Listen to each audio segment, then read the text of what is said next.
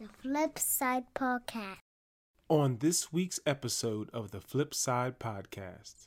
I think with this presidency, though, there's been so much hatred, so much, xenophobia, so much sexism, so much racism blatantly that people are just willing to say, oh, you took it wrong, or oh, you're just being too PC, or and then when you see people that you care about, that are, or at least you thought were your friends or good people that can stand with that, it's like it literally makes me feel like if I'm in this fight and like people are jumping me, you're just on the sidelines, like that's a shame.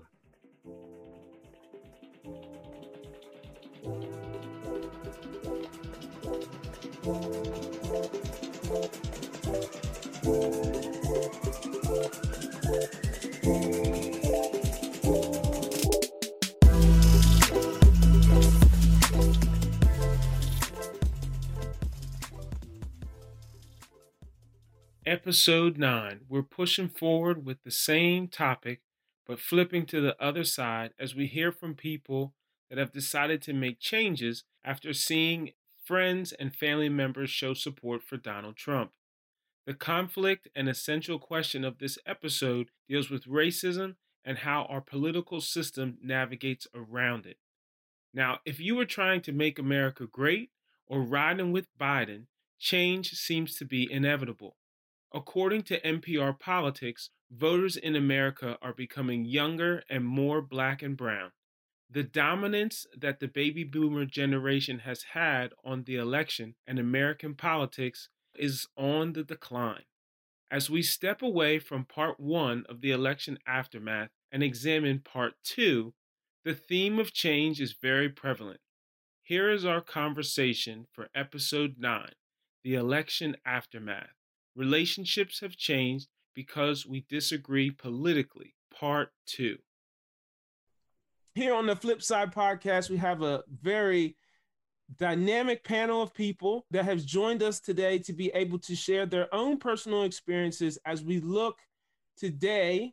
We have the confirmation to some degree that President-elect Joe Biden has now been, in somewhat ways, officially named the President of the United States. Now, in the dynamic of this episode, we really want to hear from these three individuals, given their perspectives. We've had an opportunity now to be able to live through the Trump administration, and his role as being the president has been very controversial, to put it nicely.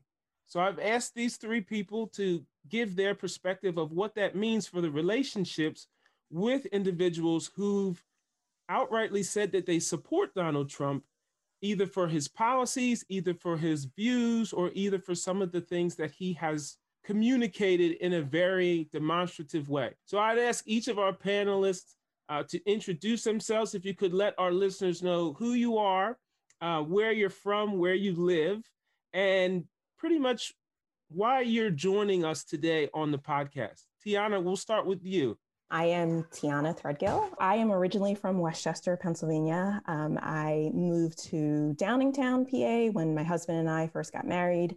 I identify as being a little more liberal. I would say I'm probably closer to an independent than being liberal. This election was the first time I voted straight party, that I only voted for Democrats. I have never done that before, and I'm 43 years old, and I've been voting since I was 18. So that's the first time that happened for me. And what else do you need to know? Is that it? Why did you feel compelled, other than me, kind of pulling you across the finish line, to join the podcast today? Well, I think I want to give people a different perspective. I'm not necessarily what people would consider a traditional liberal, even though I am Black. I am a political science major, so politics has kind of been a hobby of mine since I was a teenager. So I can really identify with different sides of people, but what I can't identify with is their support of Donald Trump. And I think that a lot of times we need to define those things. In my opinion, I don't see how you can rectify those two things. You can't identify as a conservative and be a Republican and also support Donald Trump. That's can't rectify that in my brain. So that's kind of why I agreed to be here today. Perfect. So Allison. Yeah, so my name is Allison Boone Green, and I'm here in Ann Arbor, Michigan. I'm a doctoral student. I also teach at Eastern Michigan University. I'm a Democrat, a pretty proud Democrat, though I was raised in a Republican family. So a little after college, I completely switched my party affiliation. That one thing I'm hoping to get from the conversation today is I am certainly hoping to learn. As Ed talked to me about this possibility, I don't think I was like, absolutely, I have so many well-formed opinions about this. Let me just share all the experiences that I've had. It was more of this is a topic that I think is important. This is a conversation that I think is very valuable to have. And I'm eager to share whatever form my opinions may be at this point. But I'm also really interested in learning and kind of hearing this conversation just as much as I am to take part in it. Great. Wonderful. Thank you. Ryan. My name is Ryan Howard. I am originally from Irvington, New Jersey, which is right on the border of Newark. So I grew up like 15 minutes from Newark Airport, like 30 minutes from New York City. Moved to Pennsylvania for college. Graduated from Villanova University, and I stayed in the area after graduation. So I live in Phoenixville, Pennsylvania now, which is in Chester County. I'm an educator. I teach high school social studies, and I'm also a high school football coach at a high school here in Chester County. When you asked me and you approached me about the topic, I couldn't wait. Like I couldn't wait because we share a friend in common who's very, very dear to both of us that has very different political views and aligned himself with this person. And he's not the only one. Like there's several people that, over the course of the last 4 years, I kind of figured out, align themselves that way, relationships that go back, as far as college, so you're talking about 20-year relationships, people that you spend a lot of good times with and, you felt like this is my person, or, we're good friends, or we are friends, or we're acquaintances, or whatever level. But then over the last 4 years, especially with social media, you see some of the things that they post, or, quite frankly, like the hateful, like speech that's been endorsed, and that I feel like people have just felt empowered to be able to come out and speak. And, I've definitely muted some folks. I have unfriended some folks. I have blocked some folks. We're going to start, Allison, I'm going to start with you because you had mentioned something that I was very interested in the sense of, you mentioned you grew up in a household that was Republican, mm-hmm. and you switched to Democrat. Can mm-hmm. you give me and everyone else an understanding of why you decided to make that change?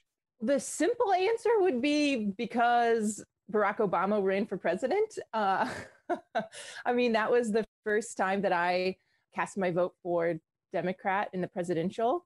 It was my second time voting in the presidential election. I think that it was somewhat of a gradual process. I think, as a lot of people do, as you experience college and get new perspectives and meet new people, that was a time for me to really begin to separate my own belief from that with which I was raised. And I'm thankful that I've been able to keep a good relationship with my family throughout the whole process. They know where I stand, and I understand where they stand. But I would say that one sort of saving grace for me has been my parents in this election, well, the one before and then Trump's reelection. Though they have voted Republican, I think, virtually their whole lives, they didn't get the allure of Trump.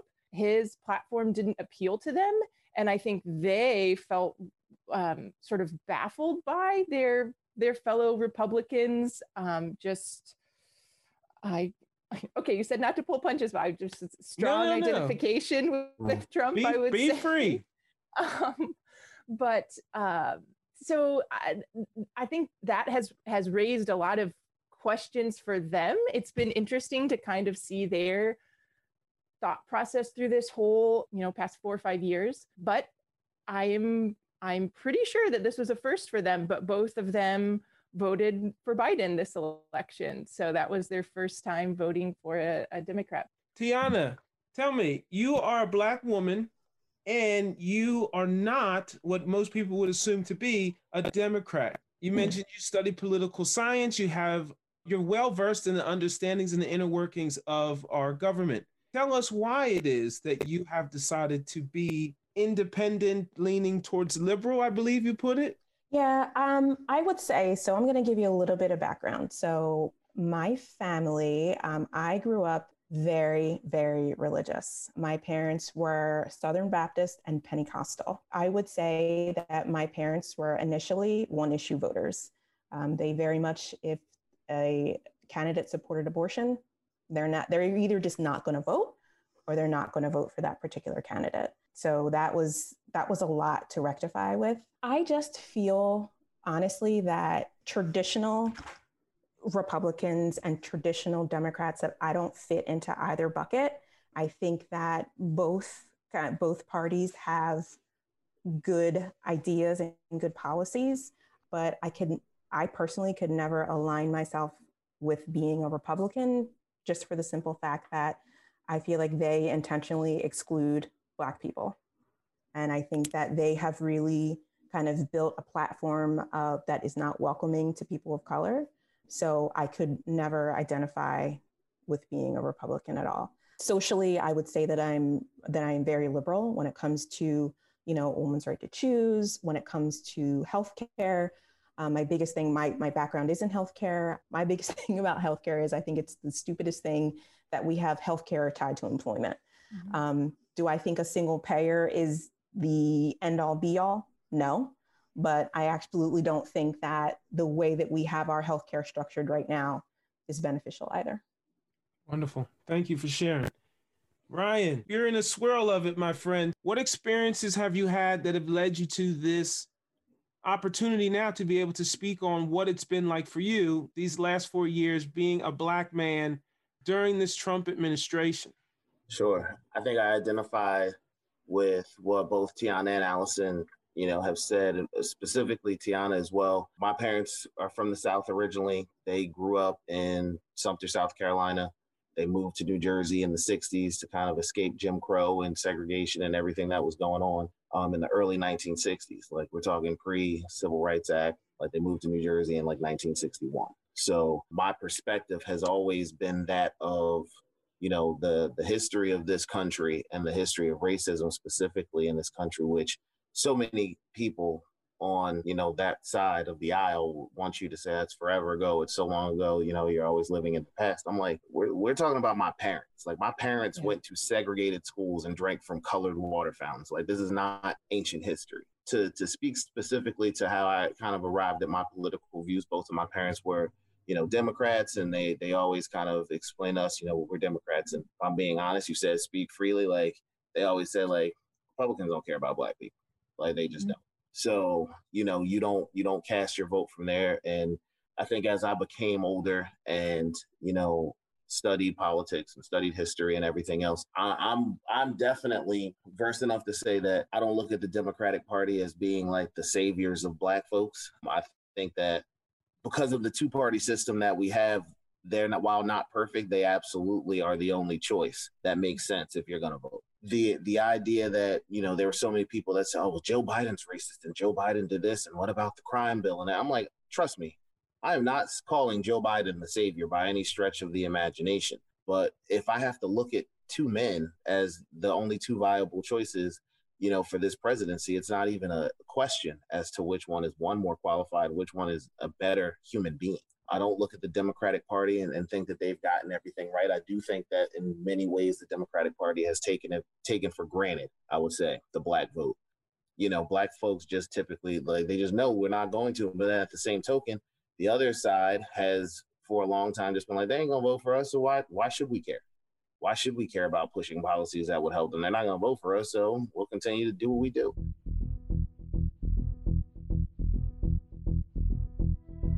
Stay tuned to hear more from the Flip Side Podcast, Episode 9, The Election Aftermath. Relationships have changed because we disagree politically, Part 2.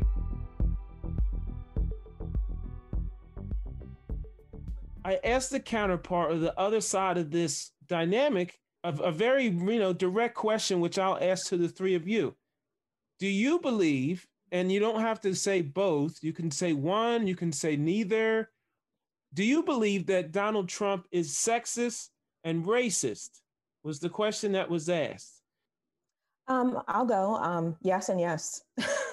Just kind of putting it out there, and kind of where I feel like there has been documented over and over and over again about his racism. But I'm going to speak about, even the birther movement. I mean, just questioning the legitimacy of our president, Barack Obama, like just that in and of itself, just because he's a person of color, you're going to question his legitimacy. You didn't question John McCain's legitimacy. You didn't question, anybody else, any other white man you're good with. But the Black man comes in, no, I don't think so. And then kind of when he told, the squad, as they're referred to, AOC and Ilhan Omar, to go back to their countries.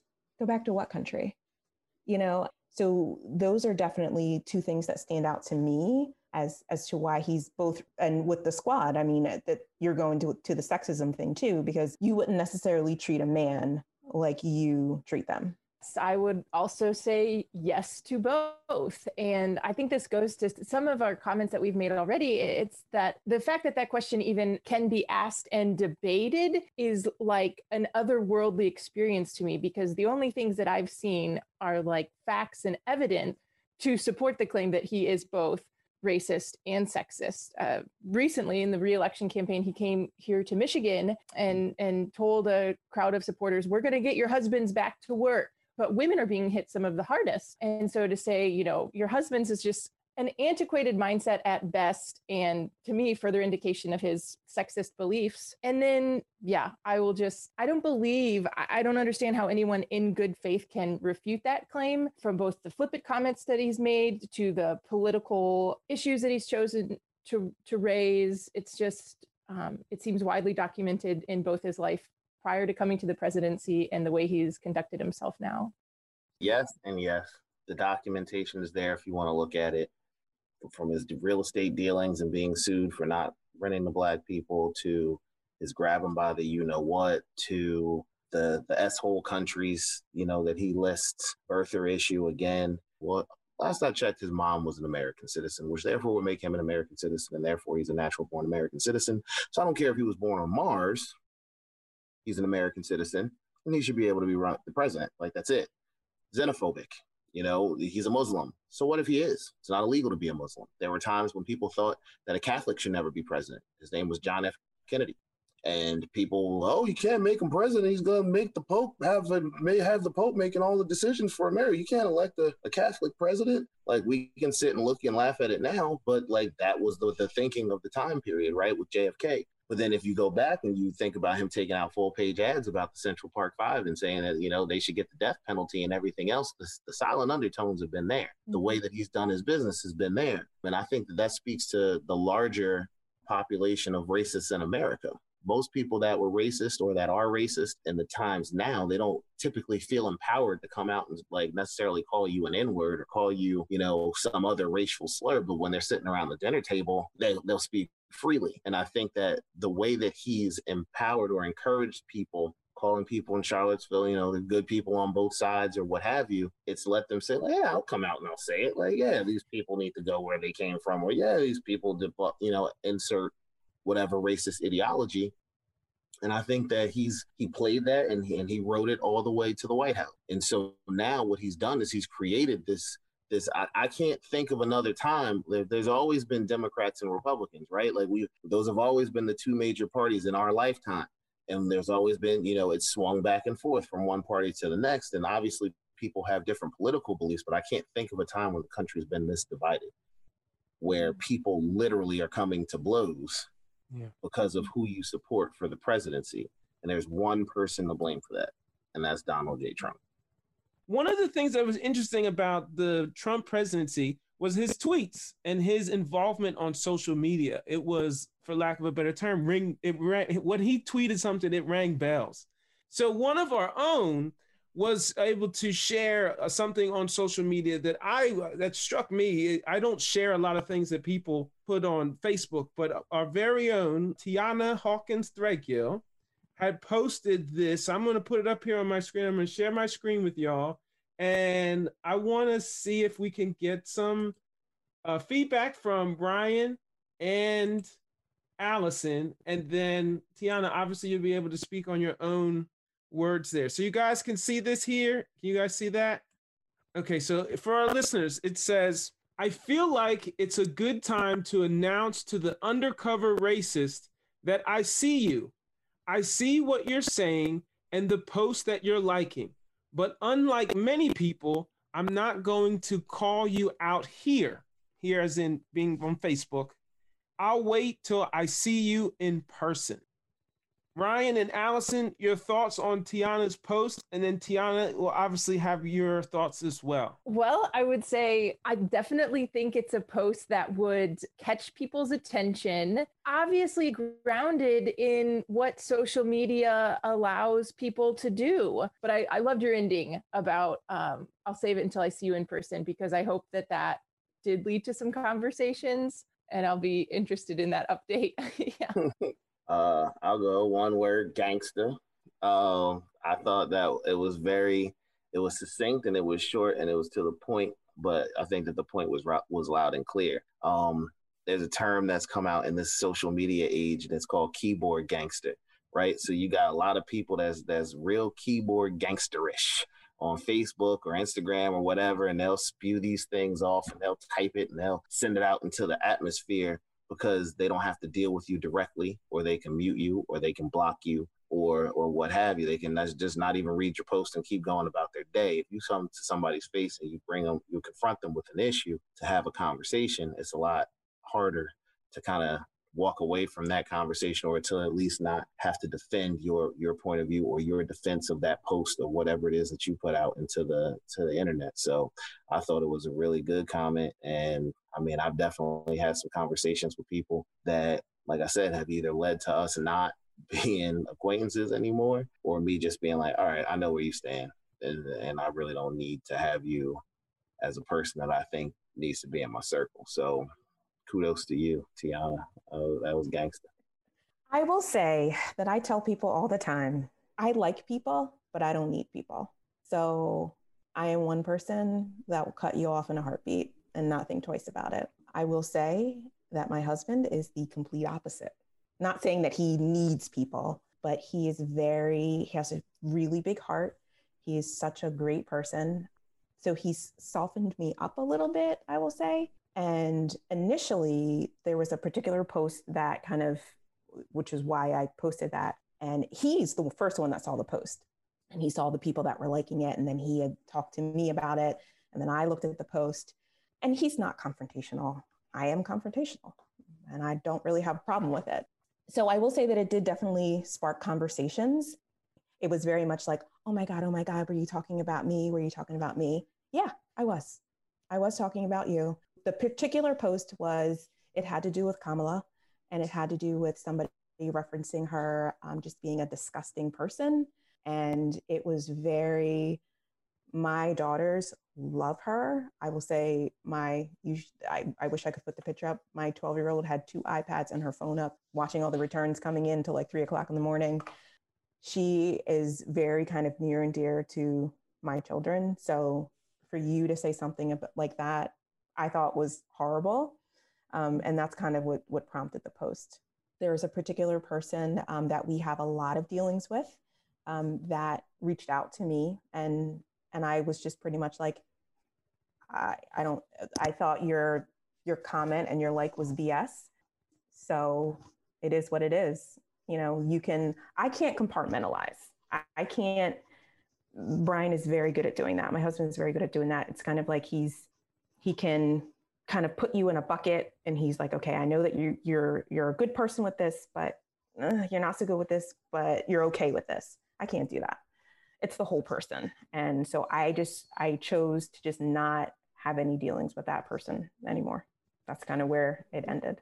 So let's open this up to everyone. Obviously, Tiana, thank you for sharing, because this is a very impactful part of our discussion. when individuals have chosen to support Donald Trump, and you've either had relationships with them, you work with them, you are having them, or you're a part of each other's lives, you're in part of each other's community, and they have aligned with certain things that, let's be honest, have been immoral acts, disrespectful comments, things that we have come to recognize as dividing this country. What changes have you made? What interactions have you had, positive or negative? And how have you looked at that as you progress forward? So for me, right, as I scroll through my timeline, I look at people and I see things that post, or I know who support. I can say very clearly that most of the people who are in my close inner circle are not Trump supporters, but there are a couple who are, that I would consider very good friends. Not even that I would consider very good friends, like they have shown me throughout time that they are very good friends. They are, that they have had my back in situations, that they have, that if I need them, I can call on them, and vice versa. Like true blue friends, you know what I mean? Like there's friends and then there's acquaintances. Acquaintances I don't really worry about. Like there's like 4,000 people on my Facebook friend like that. You know what I mean? Like we might have gone to college together and drank beer and stuff 20 years ago, but like haven't talked to you in depth in 20 some years. So it is what it is. Like you're not going to have every single person agree with every single thing that you believe politically, and that's fine. And unless they are loud and they are being confrontational, or they are throwing jabs at like posts that I make, or they're putting things up that I think are disrespectful or really just ignorant, that is what it is. The country is literally divided almost 50-50. It's the people who are close to me that look at his social policies, or look at the way that he talks about people of color, or the way that he's treated people at the border, or all of these other things. And they say, well, yeah, I mean, I agree with that. Like, it's America. We need to make it, great. Whatever. Like, that's where I really have issues, and that's where I struggle. Because I'm like, I know that you've demonstrated to me over however many years that you're a good person. But at the same time, like, you see me this way, but you don't see everyone that's like me this way. As I prepare to read the quote that was read in our last episode that rang bells and got a provocative reaction from our Trump supporters, I'm excited to hear what the quote will mean and the reaction that we'll get from our panel on this current episode. There is no Trump 2016 voter who today does not know Trump is a racist. They are either A, also a racist, B, totally fine with racism, or C, sad about racism in the abstract, but support racist policies in reality because they benefit from and or are not negatively affected by them. What are your thoughts on this particular post? I would 100% agree with it. People that continue to support him, at best, you're comfortable with racism, and at worst, you're a racist yourself. I really don't know how people rectify that any other way. So I 100% agree with this sentiment. To T's point, I don't know how you can kind of rectify certain things that, in my eyes, are black and white. Now, am I a black man and see things a certain way? Absolutely. Do I have bias to be able to protect certain people, namely my own? Of course I do. But at the end of the day, I really would hope that most people could look at a situation and see it for what it is, based on facts and based on actual things that have been written in black and white, actual policies that have been confirmed and put into practice. Sadly, it doesn't seem like the case. Mm-hmm. Ryan, any thoughts on this? Yeah, I agree with the post that you shared, and it reminds me of another one that I saw that I shared this summer, and it was to the effect, paraphrasing because I don't have it in front of me, but it was to the effect that not all Trump supporters are racist, but all Trump supporters have stated that racism isn't a deal breaker. That squarely hits it on the head, and I'm not going to be naive enough to say that every person in the country that supports him is a racist, but they're definitely not anti-racist, and there's a very big difference. And so this is a term that just kind of came into my vocabulary within the last couple of years, the notion of being anti-racist. Anti-racist is the opposite of that. It's hearing it and saying, I'm not going to stand for this. This is wrong, and I'm going to call you out and check you on it. I don't care if everybody's Thanksgiving dinner gets ruined. I think that the people that support him, they can do so comfortably because his racism doesn't impact them on a daily basis.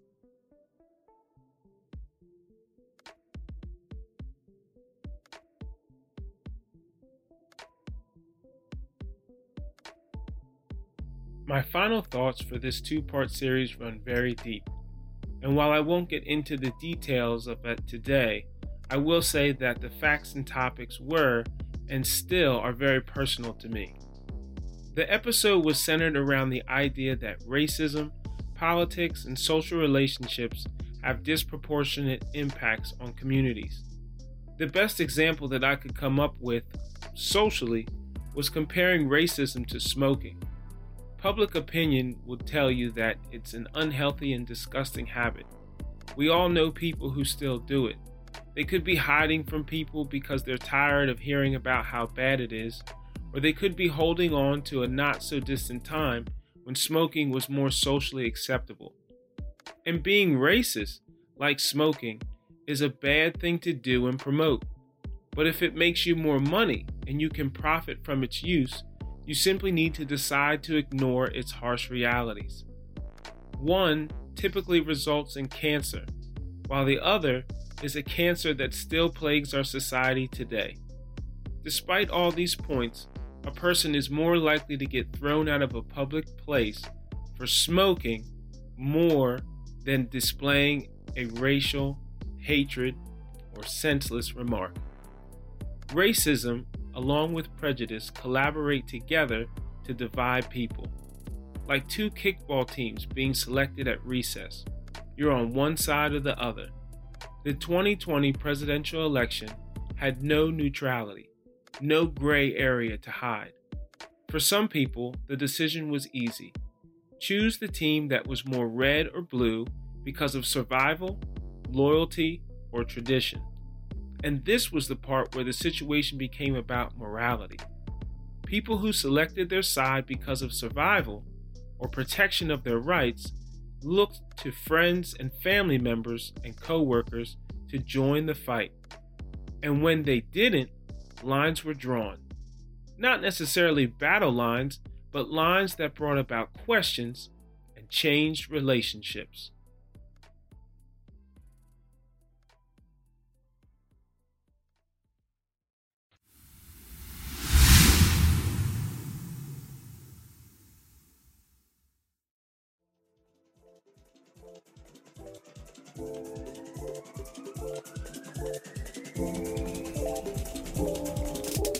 Thanks for listening to the Flipside Podcast. Every Thursday, we will share a new episode primed with direct conversations and interviews about topics that challenge original thoughts. You can subscribe and download the Flipside Podcast on Apple Podcasts, Spotify, or wherever you listen to podcasts. Most importantly, we want to hear from you. So search for the Flipside Pod on Instagram to submit questions and suggest new topics. Until next time, I'm Ed Hill, and remember, conversations create change.